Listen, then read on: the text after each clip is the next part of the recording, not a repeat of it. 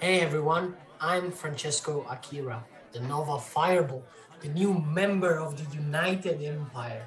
And please enjoy listening Wrestle In.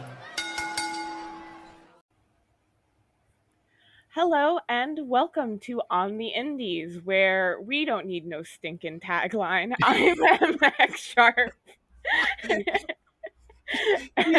Oh, you got me on that one.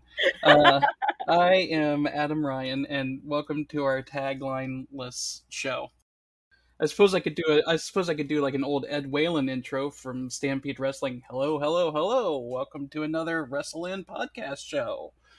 Yeah, I mean, we're still figuring things out. We're still hitting our groove, checking out what our vibe is, our brand, as it were. We're just winging it.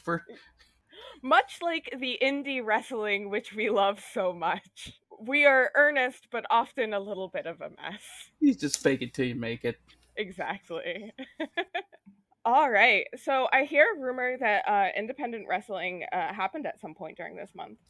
Yeah, looks like so we've got some. We're going to discuss some GCW today. I think we're also going to talk about a few matches that we watched uh, online, and then kind of go from there. But yeah, it looks like I think the biggest thing with GCW that I kind of kept tabs on over the past month or so was Utami, and I'm going to butcher her last name, Hayashi. Haya Hayashishita. That's how I always say it. I Oh know my that's not god. right. I practiced it because it's actually not. Our Joshi friends are just going to yell at us. I know I'm they so are. sorry. I'm so sorry. I had it and now it's gone. It's left in my I brain. know. Utami. Yes, we'll just for the sake of embarrassing ourselves and trying to pronounce her last name. So this was actually my kind of my first exposure to Utami, besides like seeing things on Twitter and whatnot and being vaguely aware that she's out there and super awesome. Yeah, same. I mean, I've watched like a couple matches from Stardom here and there, like a couple of her Hmm. matches. I think she had a match. Was it on the year-end show last year from Stardom Hmm. um, against Julia? Yeah, Stardom is kind of like one of those promotions that's forever on my list, like DDT, which I never quite get to because there's so much wrestling out there. Right, agreed. So I've seen Utami in Stardom, and the matches I've seen I really enjoyed from her. So, and I think it's about time she actually did the U.S. tour. So when she was announced for GCW, just kind of like out of the blue, I was like, wait, what? And it was like 2 days before the show. She wrestled Kyrie on the year end show last year. That's what it was. Gotcha. I was thinking of a different match. But yeah, no, she wrestled Kyrie on the Dream Queendom show from 2022, and then that's like one of the first actual Utami matches I remember I saw. I may have seen one or two before that, but I can't remember what they were, who they were against, or what show Yeah. they were on. But like you said, this is kind of like my first time seeing Utami in full. So she did like a 3 match tour of GCW/JCW. She did wrestled Billy Starks, and then was Janai Kai on JCW, correct? Yeah. And then match I was really excited to see was Utami versus Lufisto. I'm a, Yeah. I'm a Which is awesome. huge fan of Lufisto. I may have talked about her a time or two in previous episodes if you go back and listen. Yeah, no, she's definitely come up before and she will come up again because she's really awesome. Hmm. It's great to have been seeing her around more for a while, for the past little while. So it's really great. And yeah, so Utami, as a first like real exposure to her is like seeing her matches for the first time, I was just obviously just really impressed with her. I think she's really incredible. She has incredible presence. I feel like, and that gimmick with a rose and giving a rose to somebody in the audience, I find extremely charming, Oh yeah, for sure. extremely charming. And man, just the gear and like the coat situation going on. I've seen a lot of Joshi gear on Twitter and whatnot, and it's just it's always just they're always doing the most and like going 100%, and I love that. Mm-hmm.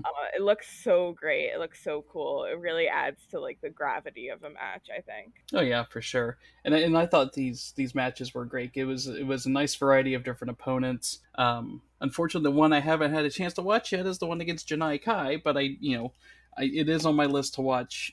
Probably very very soon, as soon as I can get around to it. The Janai Kai one was really fun. It was very much, there were themes, right? And that one was very much, about kicks and strikes given Mm-hmm. Janai Kai. But Billy Starks was one that I really, really enjoyed because Billy has just been a big favorite of mine since I started seeing her pretty regularly in GCW. Same, yeah. She's really really good, and it was exciting for me to see that they announced Utami versus Billy Starks. I'm like, okay, this is going to be actually really good, and it Yeah, was. and it was. My only issue with the match is like it felt like it was just starting to get going, and it just kind of ended. And Like yeah, that's yeah. like the only thing. Other than that, I really liked the match. That was just the only thing. My only little complaint about the match I think itself. that's fair. I think that's fair. But I think the Lufisto match was really great because it kind of was like, at the end of the sort of 3-match tour, it's kind of like, can Utami get the hat trick, right? Right. And Lufisto is very much, just one of those older wrestlers who's seen everything. She's been to Japan, she's familiar with the style, and she kind of wants to kind of grind this young whippersnapper under her heel a Mm-hmm. little bit. And she's Lufisto's really fun as like as a presence, as like her charisma is just like really well honed. I think sometimes a lot of people have a really natural charisma, but Lufisto is that natural charisma plus practice, and you Right. can really see her experience in the way that she presents herself, in the way that she moves, and I liked their back and forth during that match. So I thought it was a really good time. Same, yeah. Like, and I actually I took notes on the match, and actually, look, listen, actual notes on actual paper. Uh, Actual paper. You can tell this guy's serious. um, but yeah, when it was first announced, it said, I was like, okay, this is gonna be like one of those hard hitting matches. They're gonna work. They're gonna hit each other really really hard, and eventually they did. But I think Lufisto, for the majority of the match, she worked submission holds there on Utami for probably the first half of the match, and then finally Utami got some offense in. Those forearms and a close near fall on that bridge suplex. Ooh, yeah. Yeah, that was the that bridge suplex of Utami's was actually how she had won the match the day before against Junai Kai. Yeah, and they called that out on commentary too. Yeah, yeah, they did. And it says that so Lufisto had the really good Ocean Cyclone suplex, and then there was a huge avalanche bomb there that Utami used to win it. But yeah, I thought it was a really really fun match. Yeah, yeah, it was really good, and it was the main event of the show, which I thought was really cool. Yeah, I figured it was like it's gonna be somewhere close to the end. Hmm. Main event most likely, but sometimes GCW surprises me with what they put on as their main event. So sometimes stuff like that they'll put right in the middle of the show to kind of give the crowd like a main event before intermission. But I think Right. since everybody was there to see Utami, it makes sense for them to leave that match to last. And Yeah. I thought it was really cool to have both of them main event that show. Yeah, and Utami was main event or semi-main rather for the other two shows. So she Hmm. was definitely given top billing, and she was definitely treated with the gravity that she deserves, which I really appreciated. They did on commentary talk about how much GCW has done to support women's wrestling, particularly in the last 2 years. And I know that I had said similar stuff last episode. It did feel a little bit like, to me, I was like, all right, you're kind of tooting your own horn on that one. Yeah, Like, yeah, I if you gotta agree. say it, Like you maybe don't have to like say it. Like let other people say that for you. Like just do it. Don't pat yourself on the back for how great you've been doing for the last 2 years. Like, oh boy. Look at but us. I do think that they are at least, walking the walk, and that they are like they get, somebody like Utami in, because of the way that they've been able to demonstrate that they like can respect their women talent, which seems like a low bar to clear, but Lord knows, promotions continue to trip over it. That's Um, yes. Yes, they do. But no, GCW they give exposure to a lot of like up and coming talent too, which is nice. yeah, They gave I think they gave exposure to Billy Starks when she was just kind of starting out. They're bringing in bringing people like Utami, like you said, Maki Ito, plenty of others. Ali Catch, right. Sawyer Wreck, Mhm, and mhm. then what was it, Casey Kirk we talked about last time. Right. So, and then there's getting women involved in their deathmatch tournaments, which I think is super cool. Yeah, and it's really interesting because when Utami was announced for GCW, everybody was like, "Really, GCW? Like that's the one she chooses? Like she comes to America, and like that's the promotion she's going to?" But like if you think about it for like a sec, like yeah, It makes it, sense. it makes sense. GCW has been doing real stuff with the women on their roster, and has real talent and has people that are really into them. And Utami did have a match on ROH versus Trisha Dora, which I did want to check out. I still am yet to check out. Yeah, I'm terribly behind on ROH. Uh, Although I yeah. did watch the pay per view. I didn't watch the whole pay per view, but I did watch Willow versus Athena, which makes me want to try to get back into ROH. That That match match was so was good, so good. That so match good, was so good. and it was the very first time that women had main evented an ROH pay per view. Now they'd been in the semi main event before. It was Hmm. Death Before Dishonor. This is where my ROH nerddom is going to come out. Um, Excellent. but they were in the semi-main event of Death Before Dishonor 2021, the women's title tournament finals. It was Okay. Roxanne Perez against Miranda Alizé, and that was a really good match too. So if you're not familiar with Miranda Alizé, definitely someone I recommend checking out. She's Hmm. got a great look. She's had some really high profile matches. She wrestled Roxy in ROH. She's wrestled Deonna Purrazzo in Impact. Hmm. She's popped back up on the new ROH TV time or two. So yeah, definitely someone worth keeping your eye on there. Yeah, yeah, for sure. But yeah, Utami did show for a match there, which was good. She wasn't on TV, she wasn't on Dynamite, and I'm fine with that, to be Right. honest. Like I didn't need her to have like a 10-minute squash match or an exhibition match with like, one of the members of the AEW roster that like barely gets any time week to week. Exactly.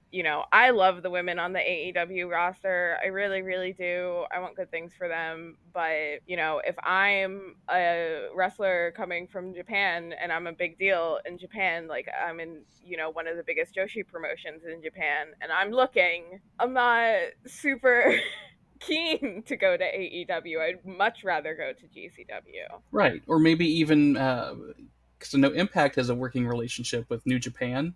Mhm. So Mhm. maybe even I could even see Impact being like under consideration, kind of based on their schedule though, because they run so sparingly. Right.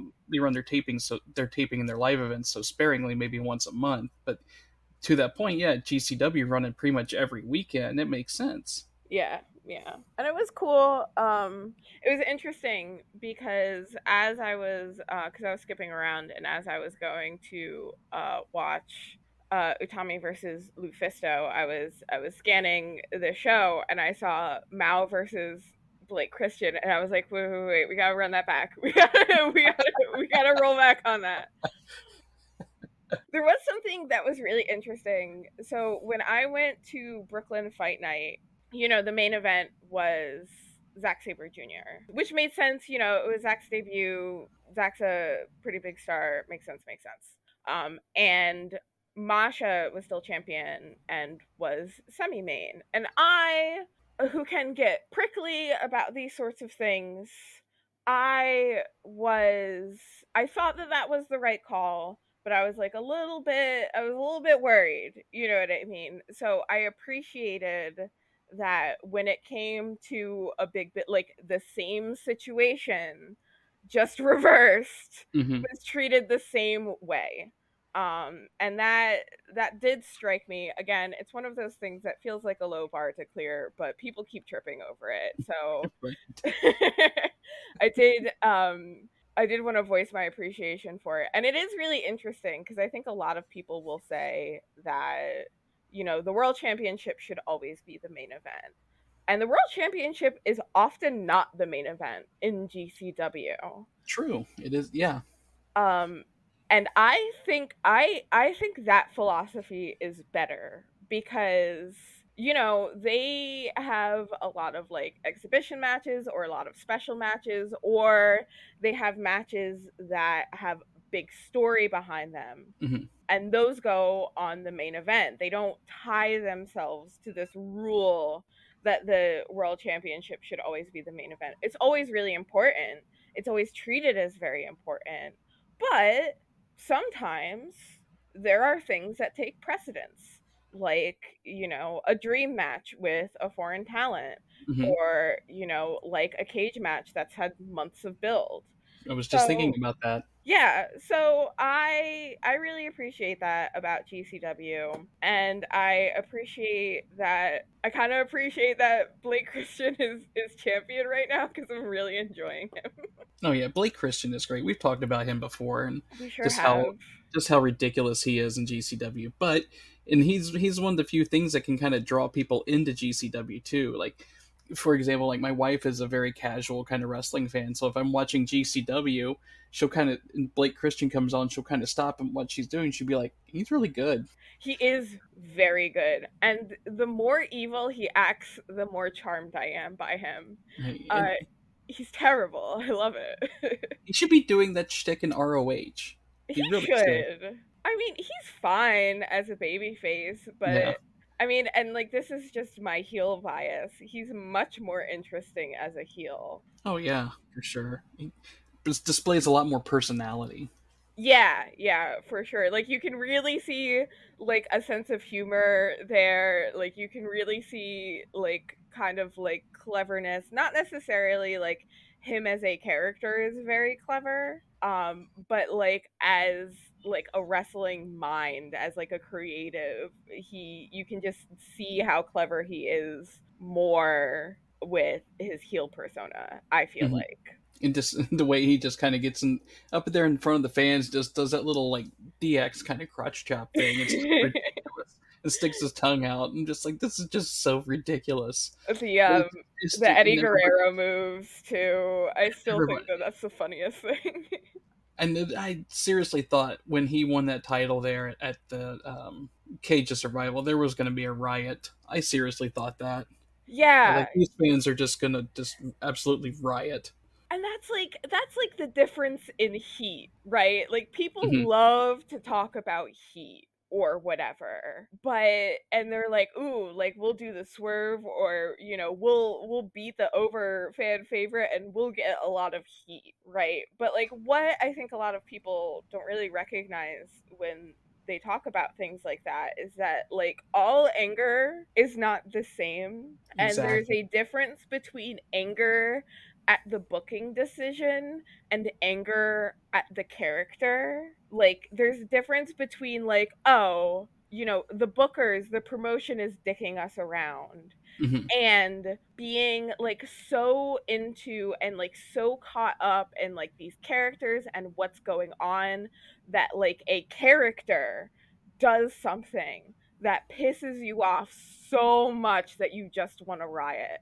And that moment when Blake got the championship was the second one. Right, exactly, and I agree completely. There's kind of like goes to the old discussion of like good heat and bad heat. So Right. like the bad heat, you know, would be the promotion messing around with the fans and you know doing the stuff the fans don't want to see, or putting people in that main event scene or giving the title to people that the fans just don't really see. It's like kind of like X-Pac heat. He's on TV forever, and people just how can we miss you if you don't go away? Right. But then there's also the good heat, like you said, for Blake Christian. Everybody's just so pissed off at Blake Christian. Everybody hates him, but then he wins the title, and everybody's just like, "What just happened?" And then it takes them a minute, then they start throwing crap into the ring because they're so mad. It's like it's very similar. I mean, it's not similar, but it's kind of similar to reaction to like when Bash at the Beach '96, Hulk Hogan turning heel, joining the NWO, completely out of the blue, and he turns heel, and everybody's just like, "What just happened?" And then you're watching the pay-per-view, and the ring just gets filled with trash as they go off the air. It's this burst of emotion, right? It's all about, I think that when people talk about making fans believe when it comes to wrestling, I think it's it's not necessarily that it literally has to look exactly like a real fight, and everything that doesn't look like a real fight is failing in some way.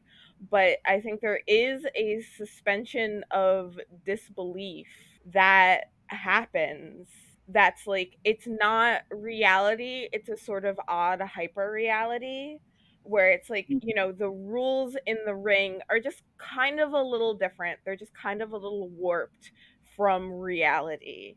And I think that when it comes to like making fans believe and making fans become invested, it's the same as it is for any movie or book or video game or story like that. It's about understanding emotion and understanding stories and storytelling.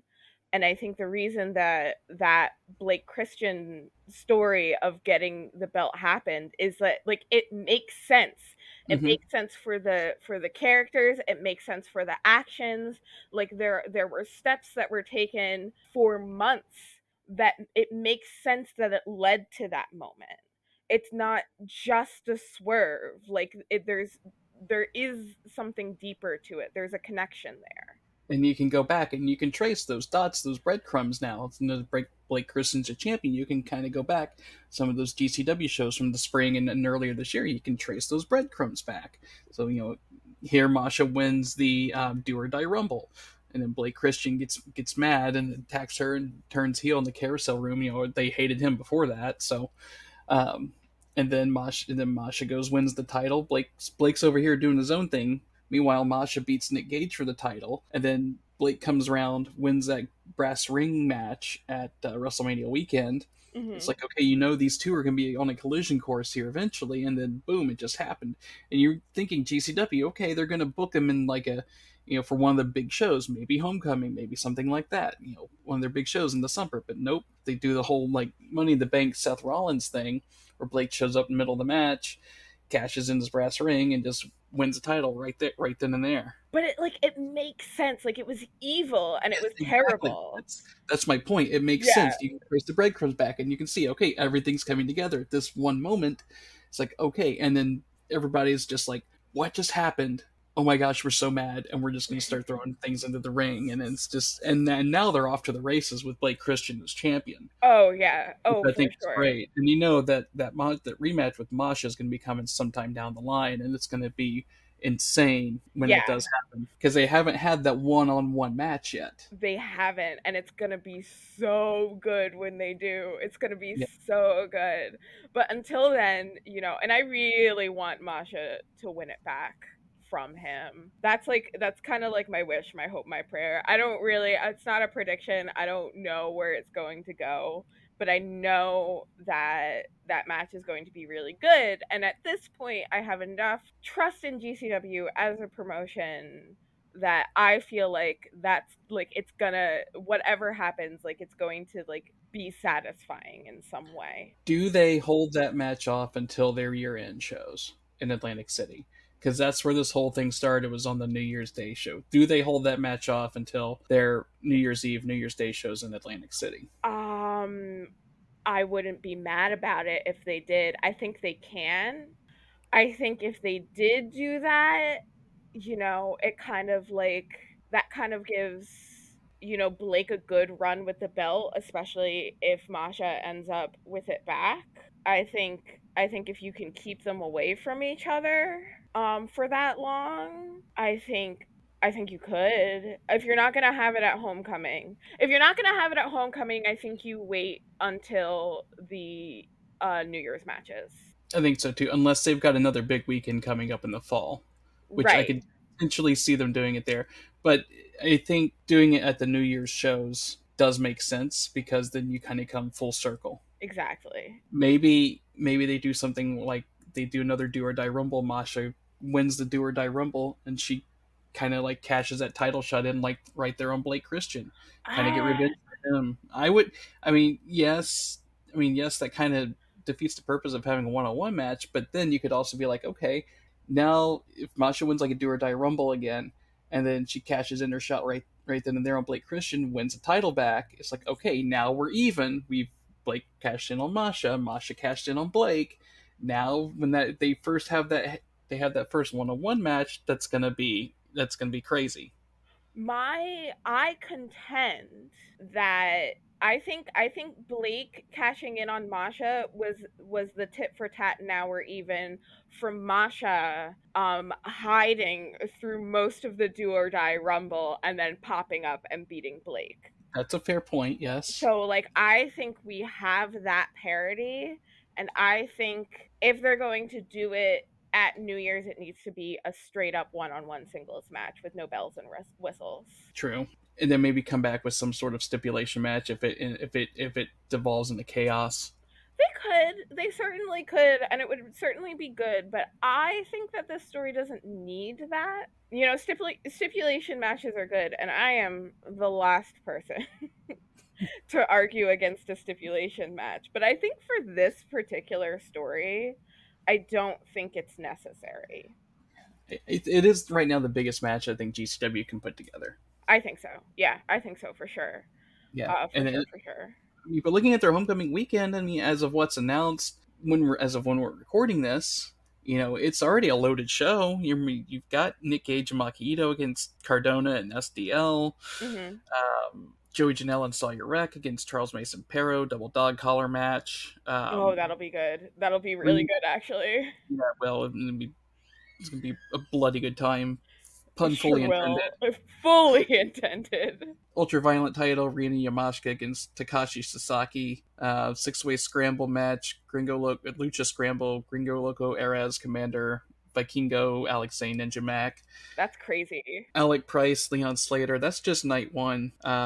Night two, Dragon Kin versus Commander, and then Dante Leon, Ninja Mac against Alec Price and Cole Radrick. Yeah, it's loaded. Yeah, that's Yeah, pretty loaded. yeah. They haven't announced a world title match yet. I'm sure they will shortly. Mm-hmm. It could still be Masha. It could still be. Like I said, that's what's announced as of the time we're recording this. So as of press time, I guess you could say. Yeah. But yeah, keep an eye out on those on GCW's Twitter because that's where they announce all their matches. And if we see that graphic for Blake and Masha go up, we're just gonna be like, okay, this is probably all we're going to talk about on the next show. Yeah, If for they do sure. their match. It'd be an hour of us talking about Blake versus Masha. It will be. It will be. I apologize for nothing. Me either. But now that you've said hold off till New Year's, like I kind of want it.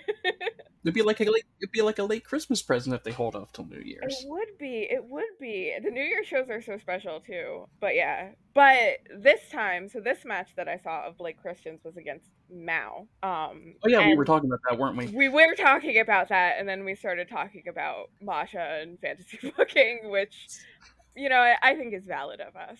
Of course. So, Mao.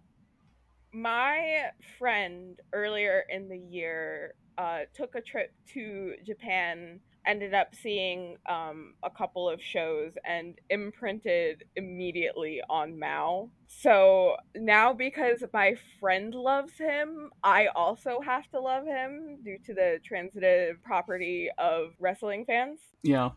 I'm not too familiar with Mao, honestly. I know I'm not either, to be honest. Okay, I was gonna say he's part of DDT, right? Yes.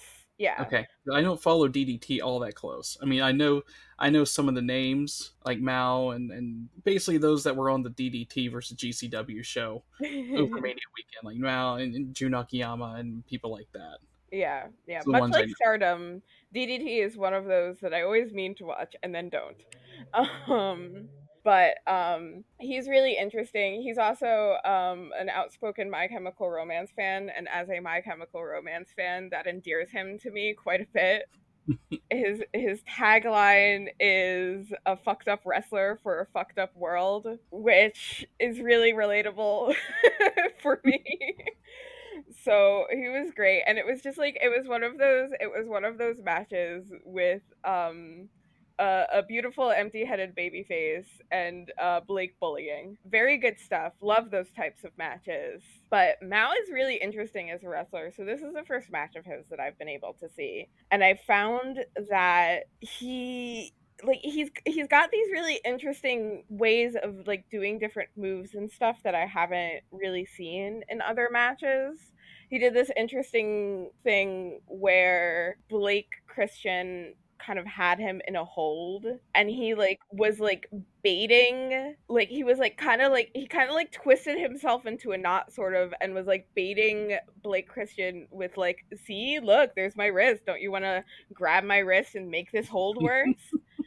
And Blake was like, no, no, no. And then Mao like did the bait thing again, but like gave Blake the middle finger, and Blake took the bait, and he was able to like wiggle out of the hold real quick, Oh, that's great. which was really great. I found that very charming. He did this awesome like roll through into like a cobra stretch that I hadn't seen a transition like that before, where he just like kind of did a roll and like rolled over Blake, and like all of a sudden Blake was in a cobra stretch. He had a couple of like those sorts of moves. Blake tried to do the, oh no, I'm pulling the referee in front of me so you can't get me, and Mao dove over the referee in order to give Blake a cutter, and like that looked really cool. He's just got really inventive moves, and he's just really smooth as a wrestler. I was very impressed by him.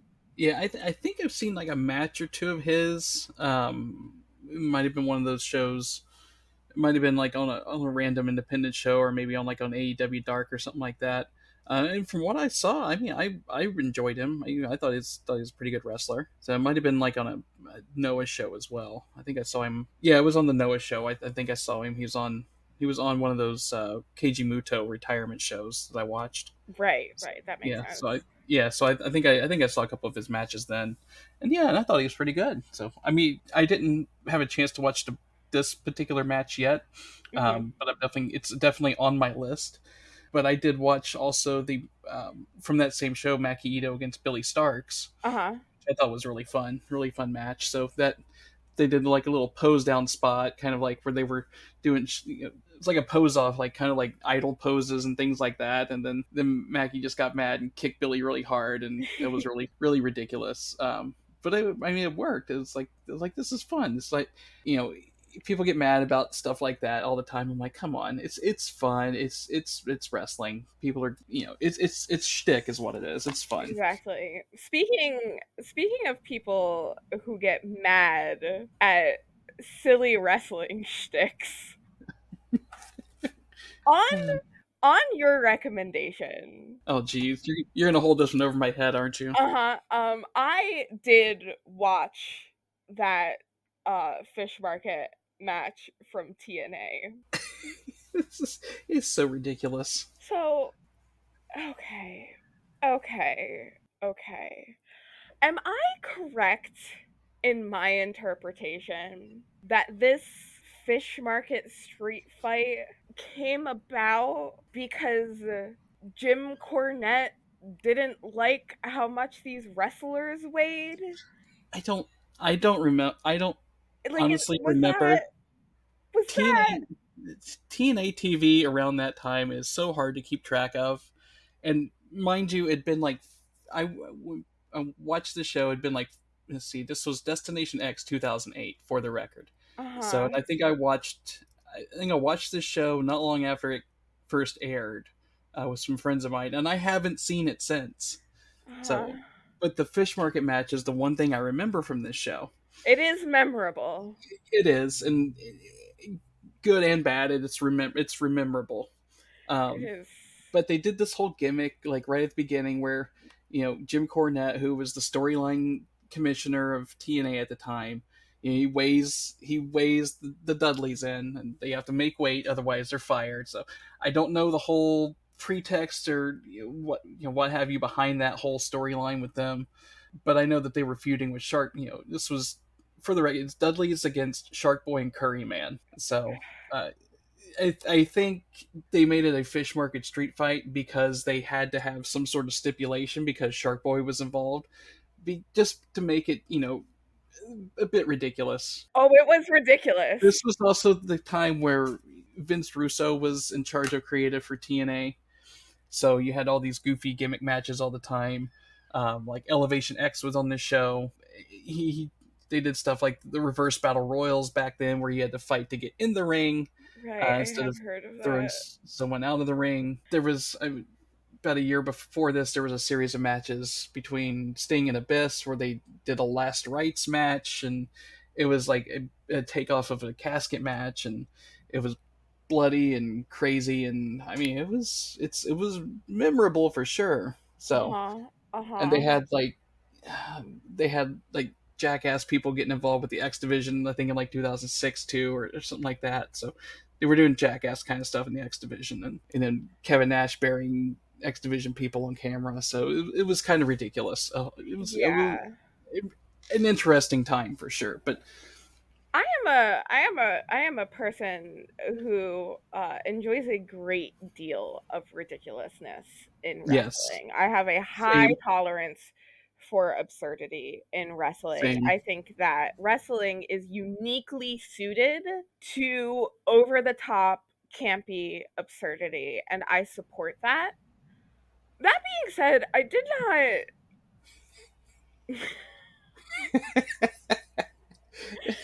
There's so much to unpack with this match. There really is. Okay, there's so much to unpack with this match. My first question is, how did they get the fish tables there with the ice and everything? I'm like, where did they keep this stuff at?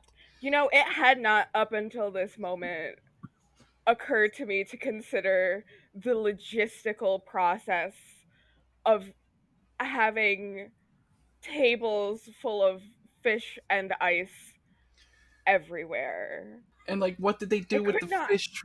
And like, what? Because they threw fish. They did throw fish into the crowd, and they threw fish like, into. I would have left. Did they go find these dead fish in the crowd? I would have left. Imagine the people who work for that venue who have to clean the venue afterwards. Oh man, I don't even. It's ridiculous. There's a reason they've only done this match once. Why did they do it the first time? Is my question. Fair point. I am going to leave every comment, question, and concern regarding Curry Man out of love for Christopher Daniels. I'm just not going to spend a lot of time with that, except to say I have comments, questions, and concerns. And also, you know what? The fat shaming element was mean, and I didn't like it. I didn't either. It was not cute. It was not fun, and it is exactly the sort of humor that I would expect from the likes of Vince Russo and Jim Cornette. So you know, there's that at least. Yeah, same. And that sort of stuff does not age well in any context. No. I mean, because it's mean, right? It is.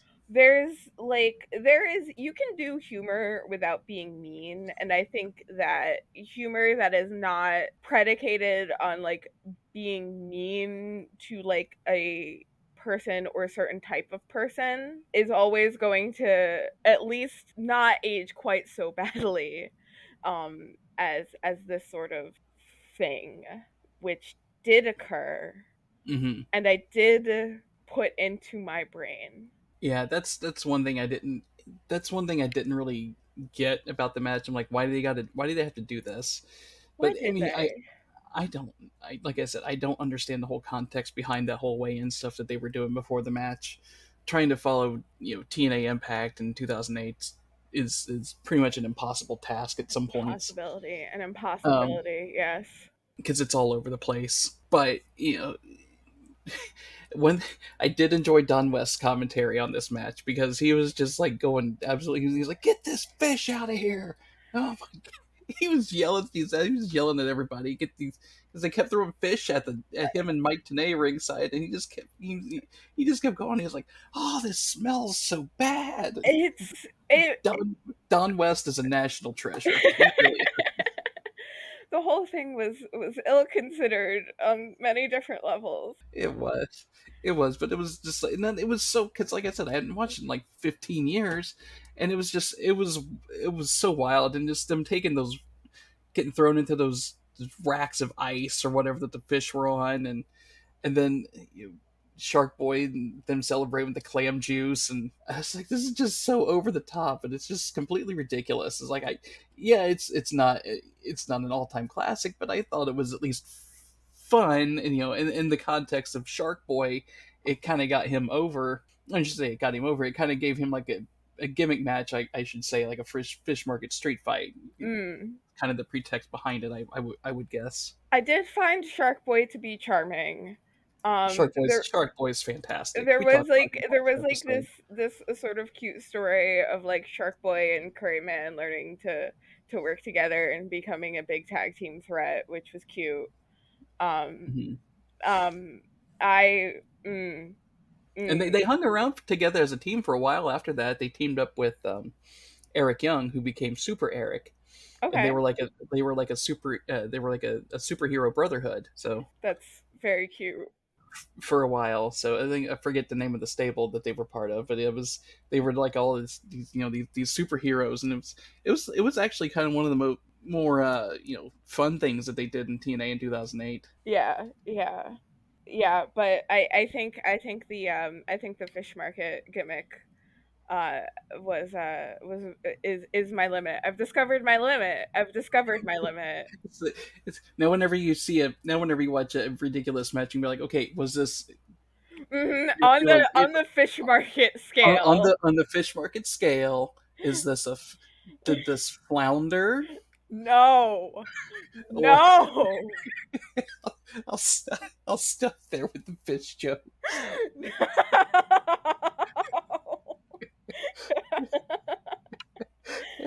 That's terrible. Quick before Adam makes any more You can fish a jokes. match is so bad. You're like, well, this flounder just as bad as the fish market street fight. No. Okay. And now for something completely different.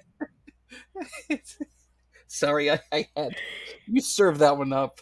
You served that one up on a bed of ice.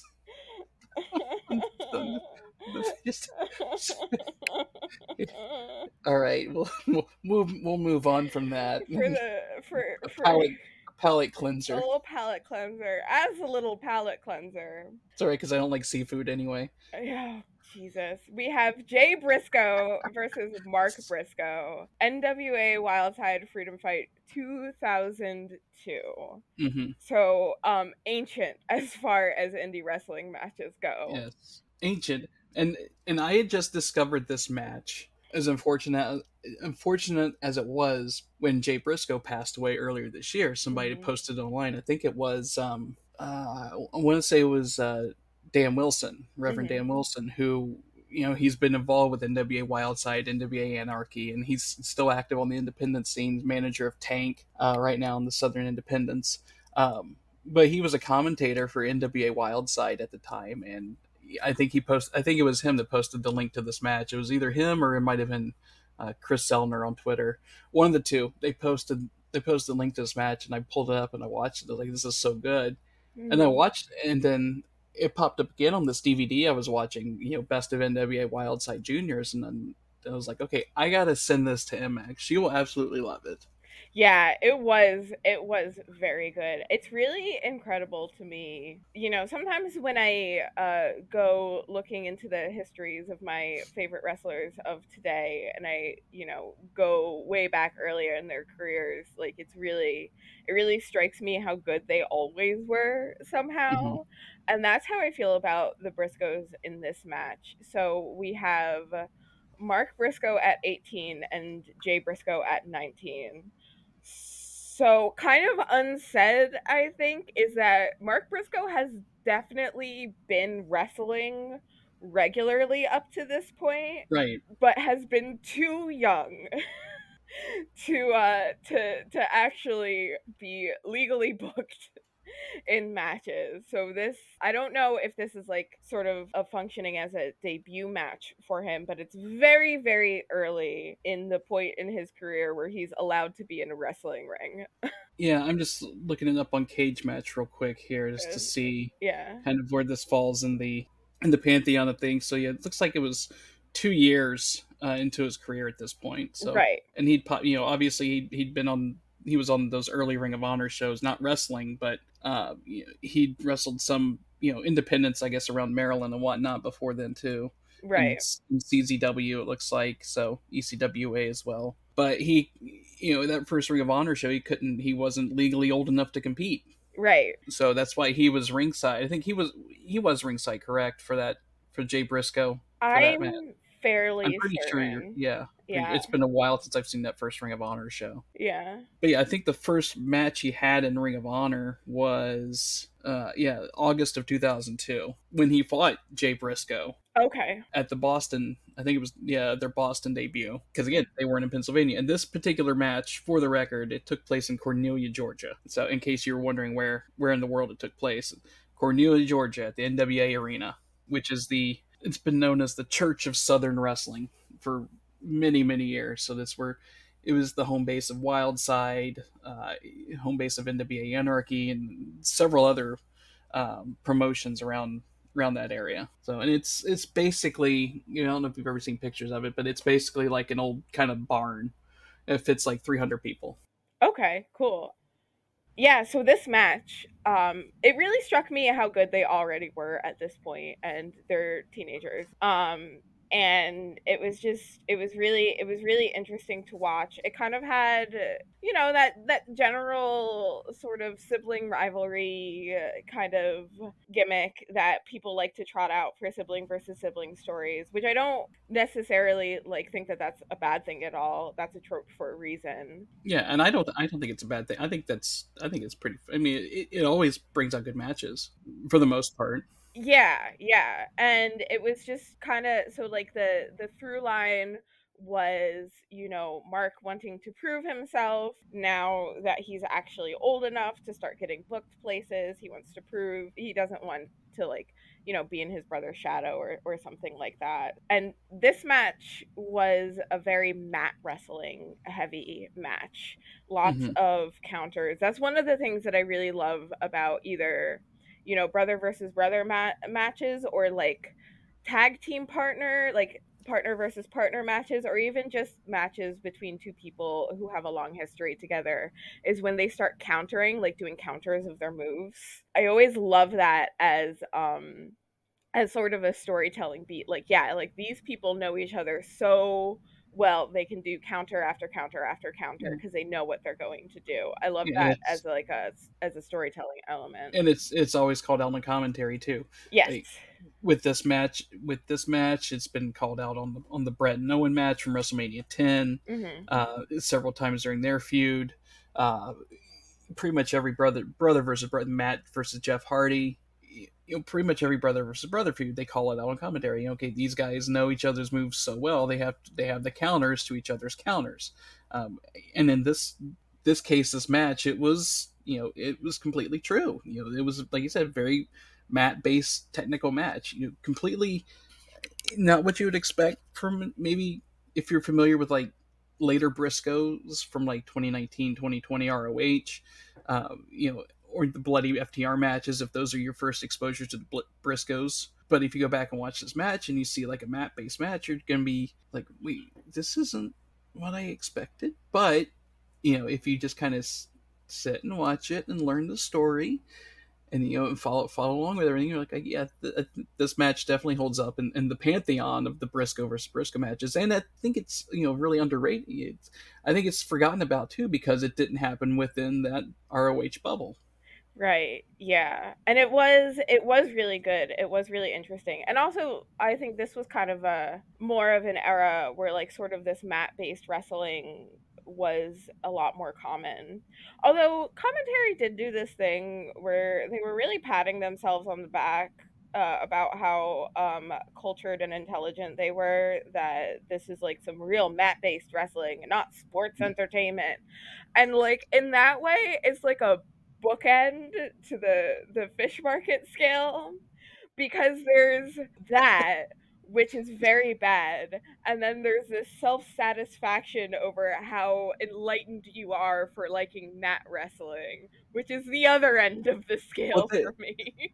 There was a lot of that happened in like 2000s independent wrestling, because everybody was so down in WWE. So if you watch a show from that era, at least once they're going to call it out. This is professional wrestling. This is real professional wrestling, not sports entertainment. And then it's across the board. During the whole era, it's not just Wildside. You can hear it on ROH commentary sometimes from shows during that era. Even you can hear it if you watch TNA from like 2004, 2005. Yeah. You'll hear it. You'll hear him mention it several times over. I suppose it, like in 2002, that talking point hadn't like run itself all the way into the ground and become like some grinding cliche used to sort of hate on people who enjoyed things that were fun. Right. Yeah. I think philosophically, I think when it comes to wrestling, I like the really, really ridiculous sort of, the dance-off sort of thing. And I like things that are very technical and skill-based and mat-based. And I do like mat wrestling, when it's done well, obviously. And it's definitely like this match. Exactly. It's definitely something that has a time and a place, but I don't think all wrestling needs to look like this. I think some wrestling definitely should look like this. And I think this is an excellent example of how this type of wrestling can look. And it's got, a really, like, a real story to it. There's this point when Mark Briscoe kind of, like, uses his older brother's concern for him against him. He's kind of playing possum a little bit to bait Jay Briscoe in. He like almost gets Jay in this one at this one point, but Jay manages to get his foot on the rope. There's like a lot of little stuff like this. I thought this match was very well constructed. I am not a great scholar of the Briscoes. I haven't seen a whole lot of their matches. I haven't watched them particularly closely, but if a listener is really into the Briscoes or has seen a lot of their stuff, I know that for me it's always really fun to watch a wrestler's older stuff and to see how they've evolved, like what moves they still use, or like maybe there's like an earlier iteration of a move that eventually evolved into something that like turned into a signature for them or something like that. Exactly. I can't trace that lineage, but somebody definitely can, and they should. It's very fun. Yeah, I'm horrible at tracing lineages too. But I will say, like, this match is free on YouTube. So if you haven't seen it, it's on. There's a channel that posts all this stuff from NWA Anarchy and NWA Wildside, which is honestly all really good, and you should go watch all of it, because NWA Wildside is really this hidden gem that I don't think a lot of people know about, because a lot of people came from there. The Briscoes, just looking at the card for that particular show that this was on, and you got people in there like Slim J, the Briscoes, Caprice Coleman, Jimmy Rave, AJ Styles, David Young, Rain Man, Iceberg, Tank. All these people came from NWA Wildside. So this was like one of their biggest shows. This was one of like their big summer show that they did pretty much every year. And then they always did a War Games match for this show too. So like the main event of this show was a War Games match, and the winner became the Wildside heavyweight champion. But definitely go check out some NWA Wildside. Start with this match. This was a good kind of like a good table setter I guess for lack of a better term, for me for NWA Wildside, because I'd seen that, I saw this, and I saw the War Games match from 2006, which I wrote about back in February from NWA Anarchy, which kind of took the place of Wildside after they shut down.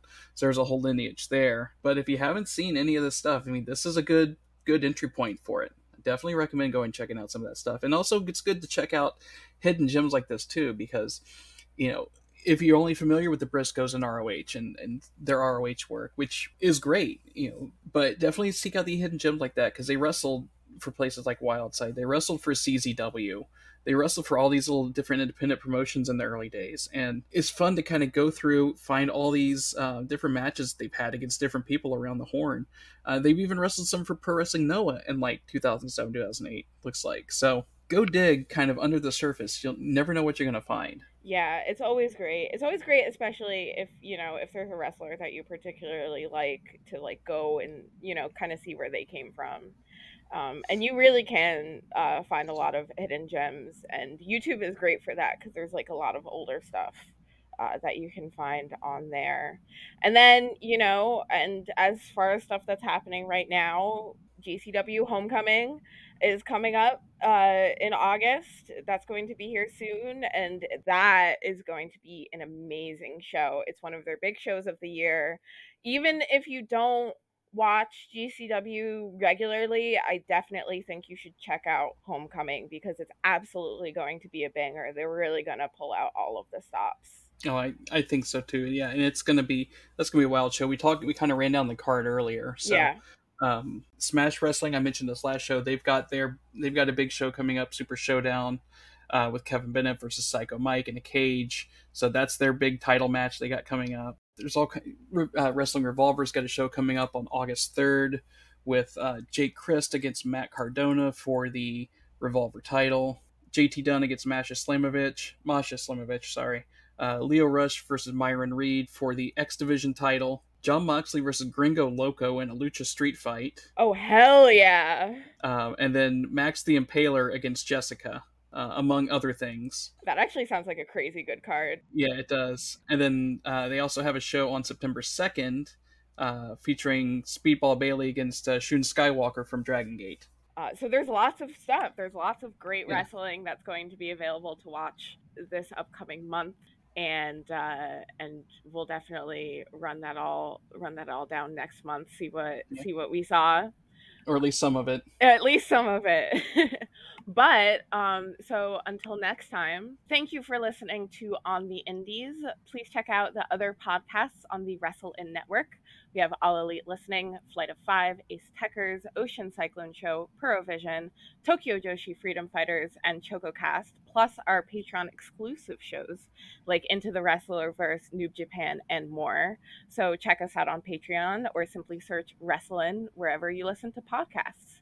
You can find me on Twitter at FakeSportFeel. You can find me on Twitter, which I think is now known as X. I'm not sure. We do not acknowledge. We do not acknowledge that in this house. No, it's like one of those gimmick changes you just don't acknowledge. Yes, you can find me on Twitter at WriterAdam84. You can also I'm also on Blue Sky, same handle. So if you're on Blue Sky, find me there. Also on Twitter at History of HWA, and I have the weekly History of HWA Substack. Sign up for that there as well. It would make me very happy if you signed up for it. So definitely sign up for the Substack, and hopefully we'll see you next time. Bye! Bye.